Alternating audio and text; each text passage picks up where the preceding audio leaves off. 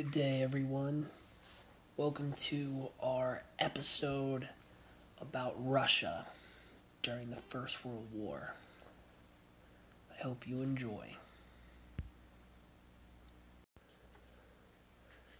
In these past few months, the world has been sent into chaos over a pandemic, a virus, a flu-like virus, an advanced flu, you could say. And this thing has turned the world on its head. It's definitely turned this country on its head. And it's scary. It scares people. The fact that something so contagious can spread throughout person to person, causing them illness that could suffer possibly death.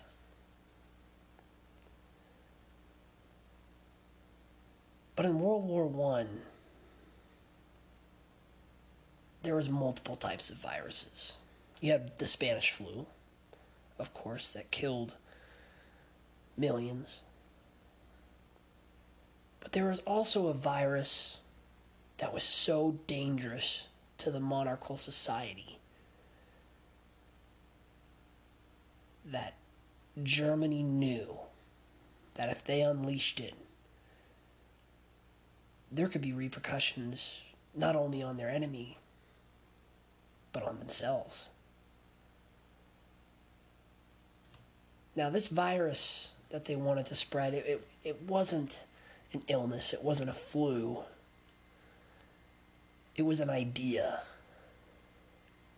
An idea that could infect an entire population and force it to overthrow their monarchies. But towards the beginning of 1917 and the end of 1916, they had to figure out a way to win this war.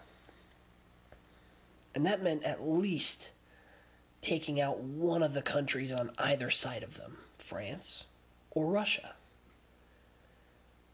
And the impeccable timing that Germany had to unleash this virus into Russia was exquisite. And Russia crumbled because of it. Now, the reason why Germany's timing was so great was because of what Russia had been going through. Not only during the war, but even before the war. Russia was shaky at best as far as a monarchy goes. Multiple rebellions, strikes, workers in the streets refusing to work. Russia was having problems. But World War I made those problems 10 times worse.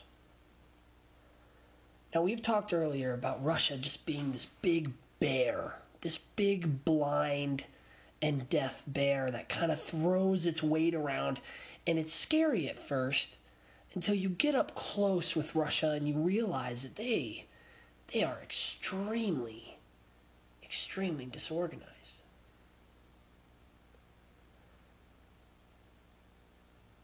Now, Russia's been suffering from casualties during this war. But I want to first talk about how their monarchy has been suffering. And that all starts with one man that, of course, should have been a nobody in the books of history. But like Gavrilo Princip, Grigory Rasputin has been made almost a legend, a thing of myth. And when I first saw the cartoon about Rasputin and Anastasia, I thought that's exactly what it was. I thought it was a Disney movie. That this Rasputin character wasn't real. It was just a villain in a Disney movie. But Rasputin's true story, Rasputin's real story, even makes you step back even more and question what reality really is. Now, Rasputin grew up in Siberia. And he was a commoner, and he loved to drink, and he loved to cheat on his wife. But eventually he converted. He converted to a different sect of Christianity. And during this time, Russia had a bunch of different cult-like sects of Christianity. And one of the beliefs in this branch of Christianity that he was a part of, believed that it was necessary to sin. That it was necessary to sin in order to be saved. And that's extremely interesting, and Rasputin was a huge practicer of this. This meant he was a holy man that could still drink, that could still sleep with other women, and that could be incredibly vile. Now, if you look up pictures of this, and I want you to look up pictures of this, because not only for this class, but to actually see the man's face. It's haunting. Really, it is. And the fact that he could call himself a holy man blows my mind. But how does someone like this come in contact with the Tsar and eventually become the Tsar's favorite peasant holy man? Now, Rasputin was mostly associated with the royal family because of what they could do for Tsar Nicholas II's son, Alexei. Alexei had hemophilia. So you could imagine being a young boy with hemophilia, and a simple bruise or a cut could kill you. And that's what his parents had to deal with. And his parents are also somewhat of an oddity, or just something that doesn't really happen a lot in these monarchical societies. Tsar Nicholas II marries a German, Alexandra. And this was a couple that actually loved each other. As far as the sources say, and what was, provable, from what people have able to come up with, was that the Tsar and the Tsarina truly loved each other and truly loved their children and actually spent time with their children. And Alexei having this problem with hemophilia, Rasputin, this mythical creature, was able to not heal, but ease Alexei's pain and stop Alexei's wounds from getting worse. And doctors couldn't explain it. Doctors still can't explain it today. And this would happen right in front of the Tsar and the Tsarina's eyes. This young boy who would suffer greatly be soothed by this peasant holy man. Now, Rasputin was a kind of guy that wouldn't just drink, at parties and he would get drunk. He would wake up, and before lunch he would finish about 2 bottles of wine. This man was a hard partier, and he was known to be associated with scandals of holding orgies in his home, and he was married with kids at the time. And anytime it would be called out to her, she would say, "That's his burden to bear. He's helping those sinners." That was what they were living with. And throughout this time, during the First World War, there would be many falling outs with the Tsar. Rasputin would fall out of favor with the Tsar because he said something stupid at the dinner table. He said something bad that offended somebody, and he would get banished from the palace, and then Alexei would start to hurt again, and he would get called right back, and he would heal him, and then he would stay around the palace for a little while.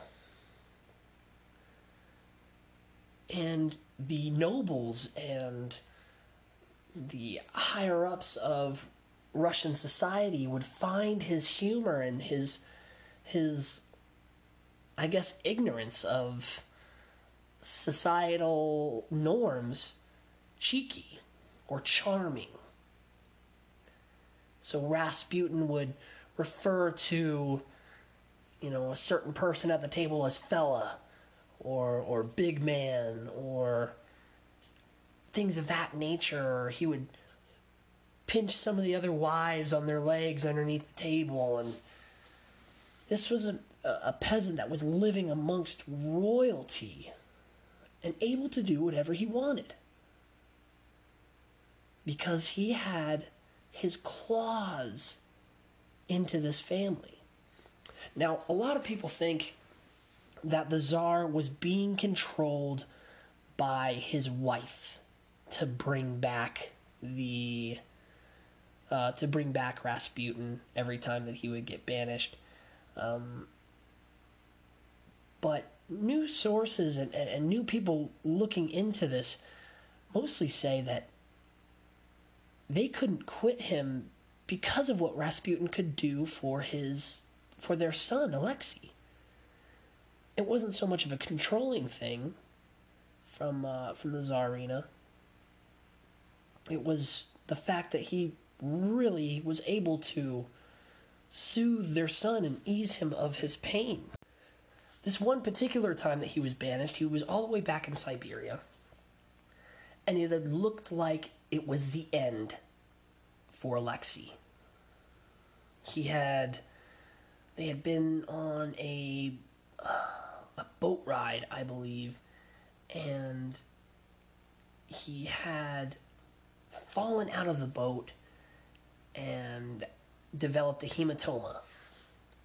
And he was put to bed rest, and he was in so much pain, and the doctors would come in, and they pretty much told the Tsar that it's time to say your goodbyes. This young boy. And the Tsarina sent a telegram to Rasputin to come to the palace and heal their son once again, and we need you.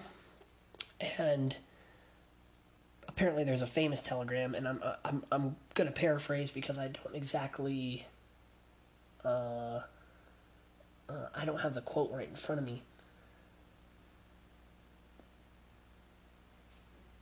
Actually, yeah, I do. It's right here. He sends back this message to the Tsarina saying, "God has seen your tears and heard your prayers. Do not grieve. The little one will not die. Do not allow the doctors to bother him too much." So they had the doctors get away from him. And the next morning, Alexei's condition changed.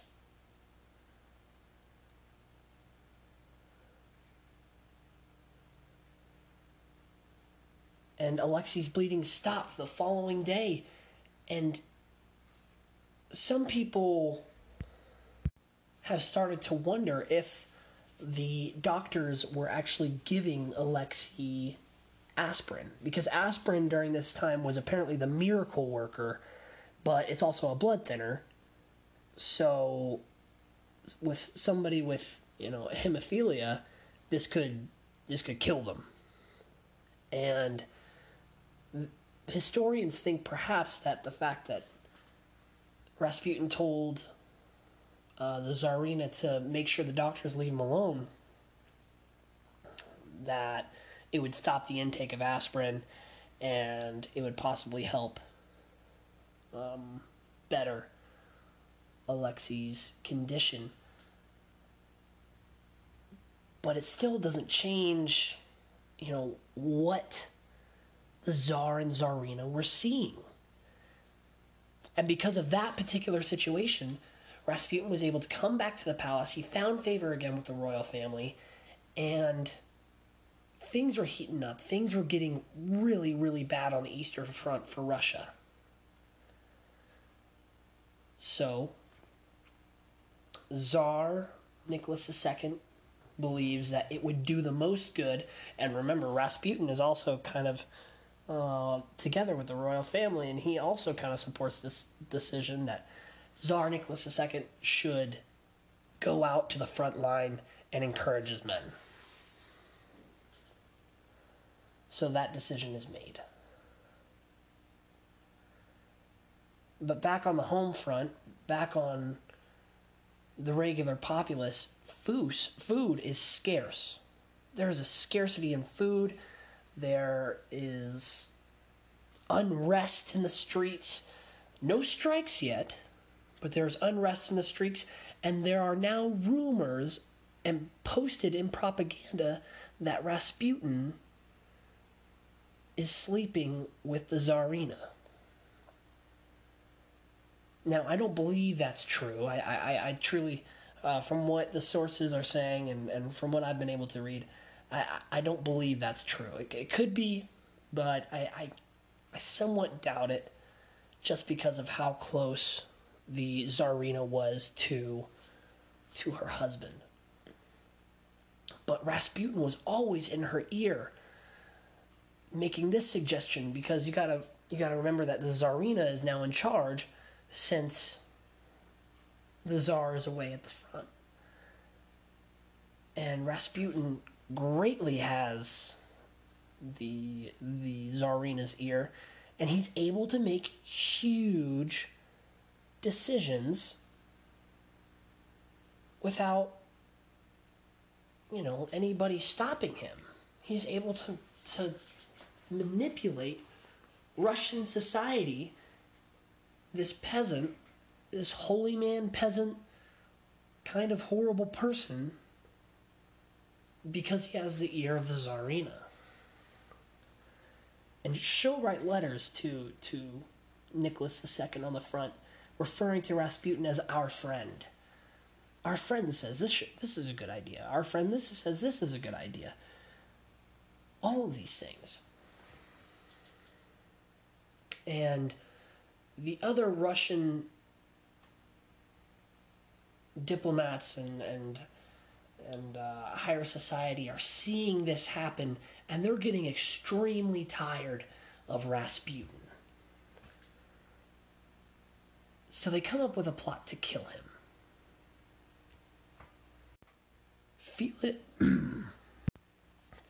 Felix Yusupov is one of those conspirators. Now, he claimed to have invited Rasputin to his home after midnight, and he was going to bring him into the basement. And one of the ways that it's speculated that he was able to lure him in was Yusupov apparently offered Rasputin his wife. And Rasputin said, yes, of course, that sounds great.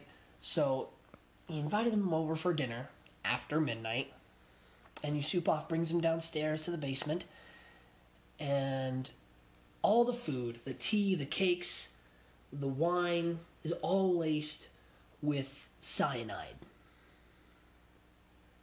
And Rasputin just digs in, and he's eating all of this food, and he's taking all of it in. And Yusupov is starting to freak out because nothing is affecting him. Now, at one point, Rasputin is said to has just stopped for a mid-second and look around. And then he belches. And then he just continues. And then at about 2:30 a.m., Yusupov, pulling his hair off, not knowing what to do, excuses himself, and he goes upstairs to all his fellow conspirators, and he says, "What do I do? He's not dying. This isn't happening. What do I do?" So Dmitri Pavlovich offers him a revolver. And he asks him, "Okay, you got to go shoot him." So Yusupov, he goes downstairs, back to the basement, and he asked Rasputin, "Hey, could you look at that painting on the wall, or look at, I think there was a crucifix behind him," and Rasputin is supposed to have turned, and then once he turned, he shot him in the chest.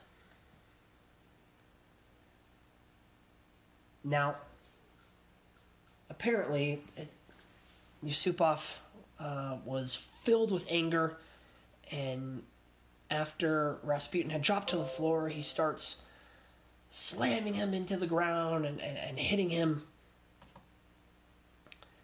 And all of a sudden, Rasputin opens his eyes and starts to scream. Now, a blood-curdling scream. And after screaming at them, he starts saying, "I am sure to tell the queen, I'm sure to tell the queen, I'm sure to tell the Tsarina," like he's gonna tattle. And he ends up getting out the basement window, and the co-conspirators chase him down, shoot him twice more, and bayonet him, stab him multiple times, and apparently, just to ensure that the job is done, put a bullet in his brain. After that, they wrap him in a rug, and they throw him into the river.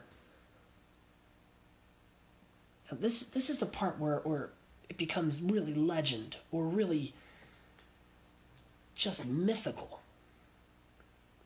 Now, it's all speculation. It's not, written in stone that this is exactly what happened. But after an investigation was launched and they had found Rasputin's body, the coroner is said to have found water in his lungs, which means he didn't die from the bullet to the head, but from drowning.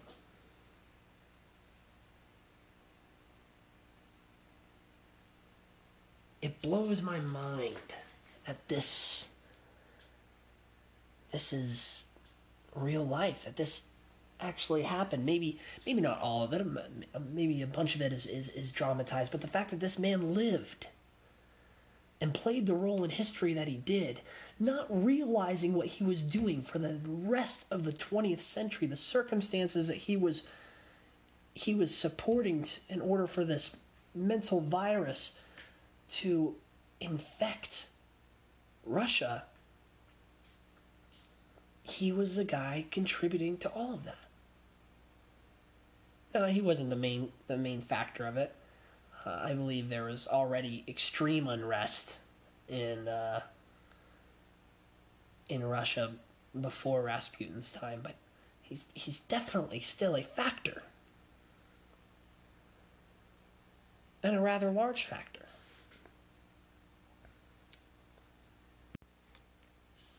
And another large factor is death. Out of all of the other countries that are a part of this world war, Russia took the largest beating.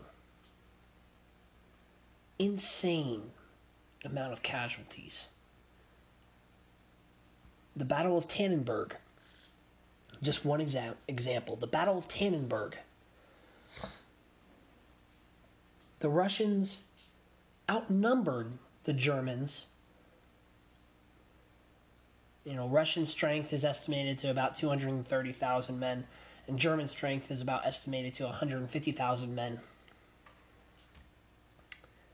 And within 9 days, from August 21st to August 30th, 122,000 to 170,000 casualties in 9 days. Now, to give you reference, the largest operation in World War II, okay, the landing on the beaches of Normandy, it's supposed to be a bloodbath for the Allies and for the Germans. It took them 20 days to get to 20,000 dead. 20 days. From August 21st to August 30th, 122 to 170,000 casualties. So to give you an idea of how many dead, about 60,000 dead in 9 days. The Germans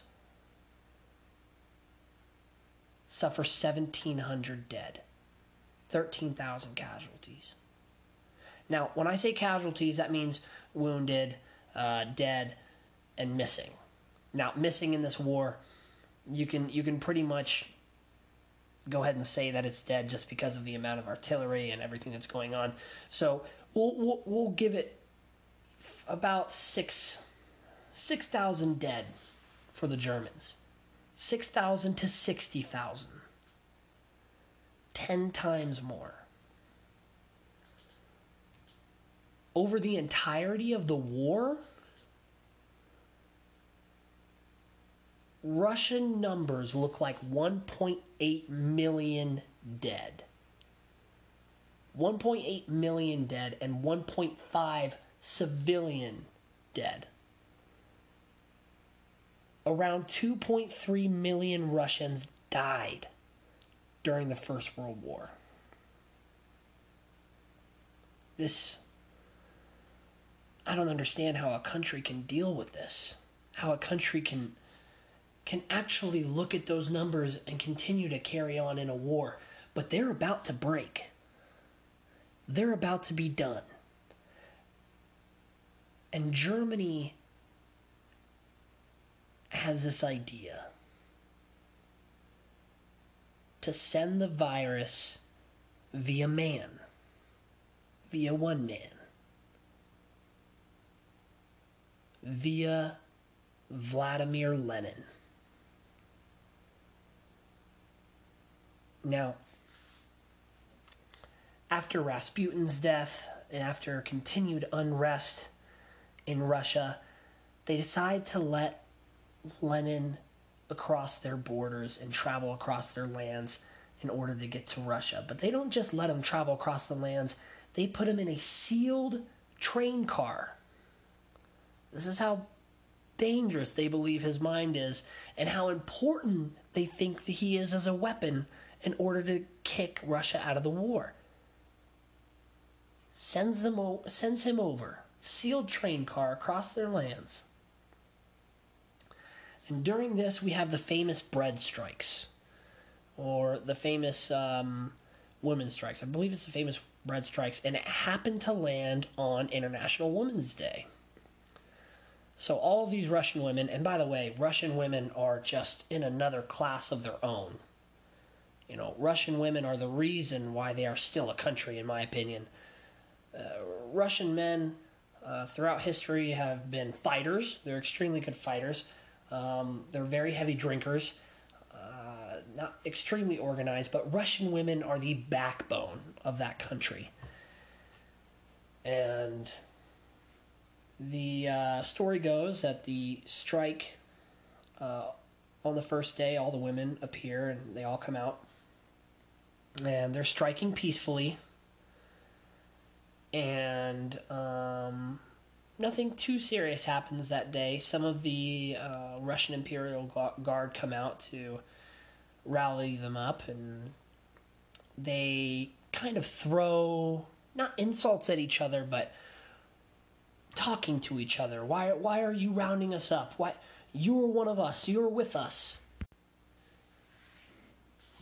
And towards the second day, the crowd ends up getting so rowdy that eventually the Russian Cossacks are set out. Now, the Russian Cossacks are Russian cavalry. And this is somewhat of a story, once again, not exactly confirmed, but fairly confirmable. It was this moment with a Russian Cossack that this revolution turned into more than just a strike.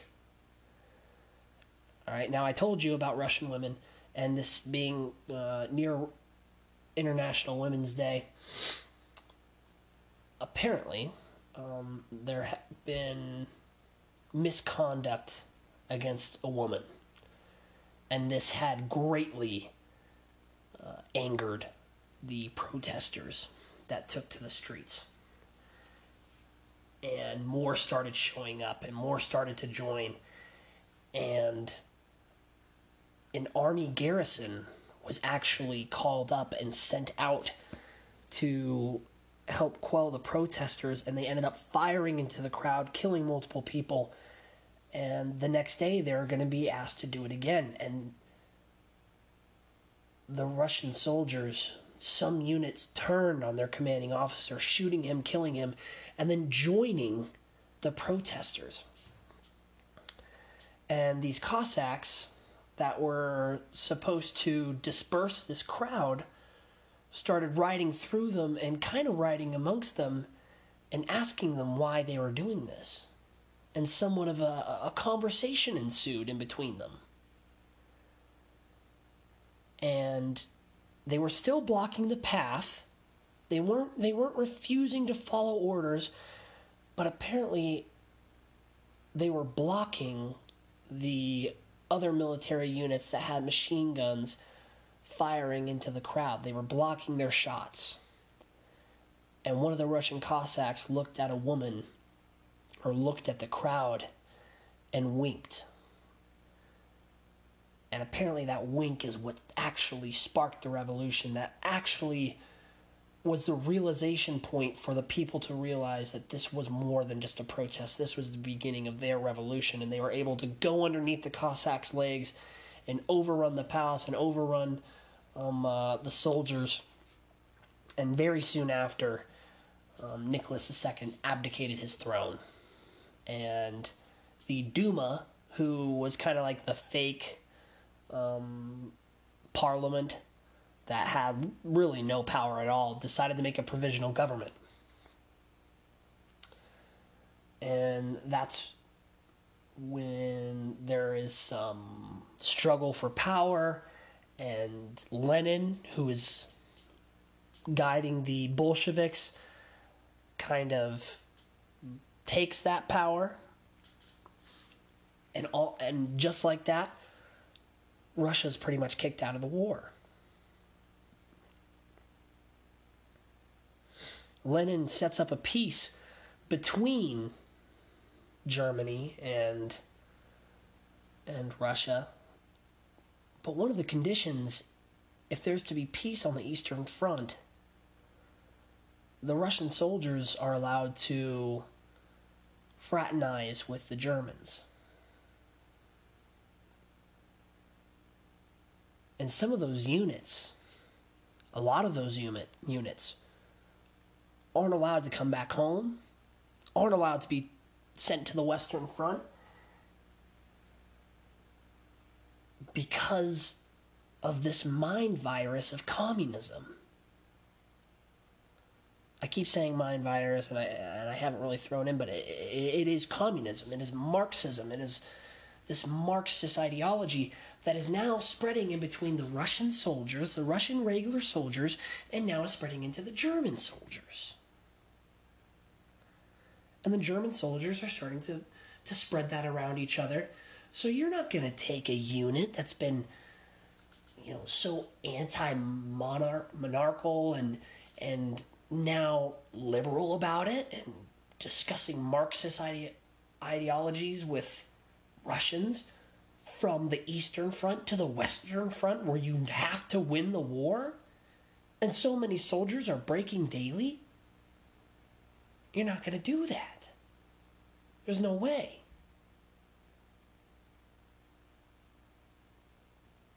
The Germans played a very dangerous game, and they ended up feeling those repercussions after the war.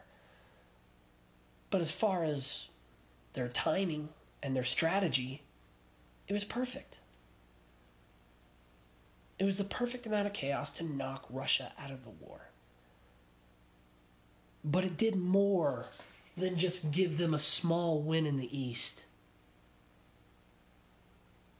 They pretty much formed what the rest of the 20th century looked like.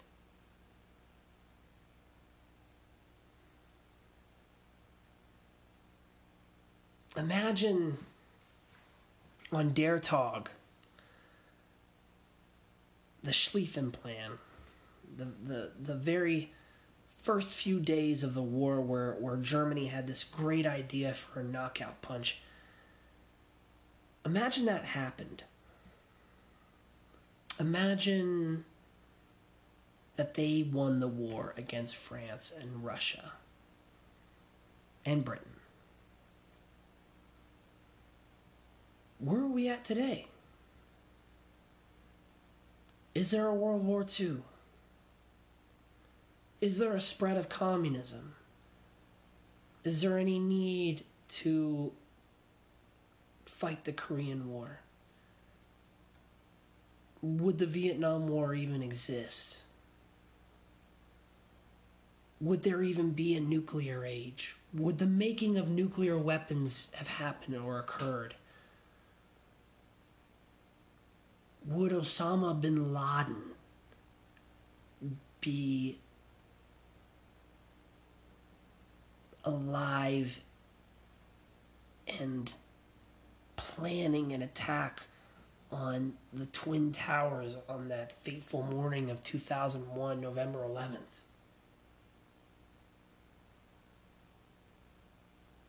If Germany wins the war, you can make a really good argument that none of those things happen. A really good argument. And if Germany doesn't release that virus into Russia, you can make a really good argument that the Russian government would probably end up being more like an American government after the war. Which is also another reason why Truman possibly wanted to enter the war, or possibly at least wanted to broker the peace. To have an effect on the Russian government.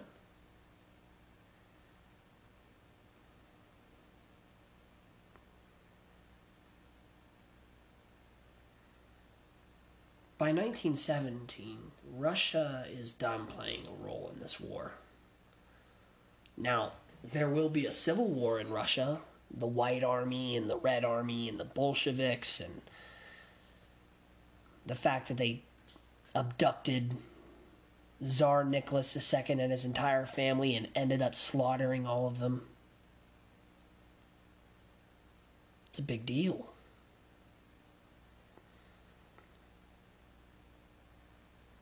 But now, Germany has a chance to fully focus on the Western Front. Dan Carlin describes this war as two prized fighters slugging it out. Now, if you look at earlier wars, earlier battles last a day. I feel like we've talked about this before. Battles last a day, a couple days at most. These battles that are happening in the 20th century are lasting weeks. in constant attrition, in constant combat. And these are definitely the days where nation states can take quite the punch and deal out quite the punch. But there's breaking points. There's breaking points, and these generals aren't getting it yet.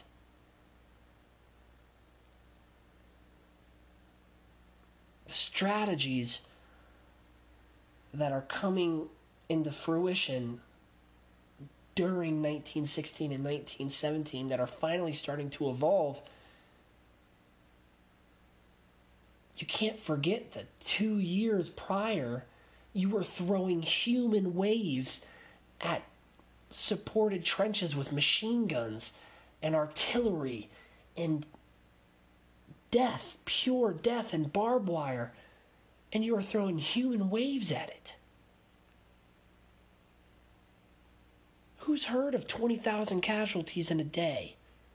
Who's heard of the French 27,000 dead the first day? But one thing that they're learning is that they need equipment. The French now have metal helmets. The British now have metal helmets. And the Germans have changed their helmets to something that looks a little bit more like the World War II German helmet. So there's some adaptations. They're starting to understand.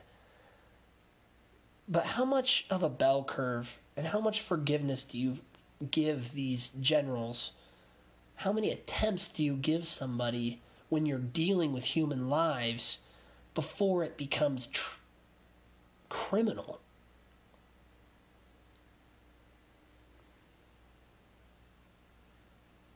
I don't know.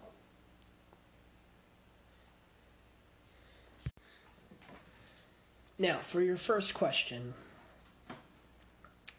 what was the name of Nicholas II's son? What was the name of Nicholas II's son? Now, for your second question, what was he ill with? And how did Rasputin, according to modern historians, supposedly help his illness or soothe his pain? For your third question, what was the Russian battle where it suffered way more casualties, 10 times more deaths than the Germans, and what were those numbers, the casualty numbers, both for the Germans and the Russian side? For your fourth question,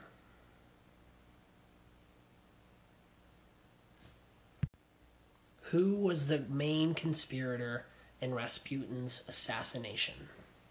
Who was the main conspirator in Rasputin's assassination?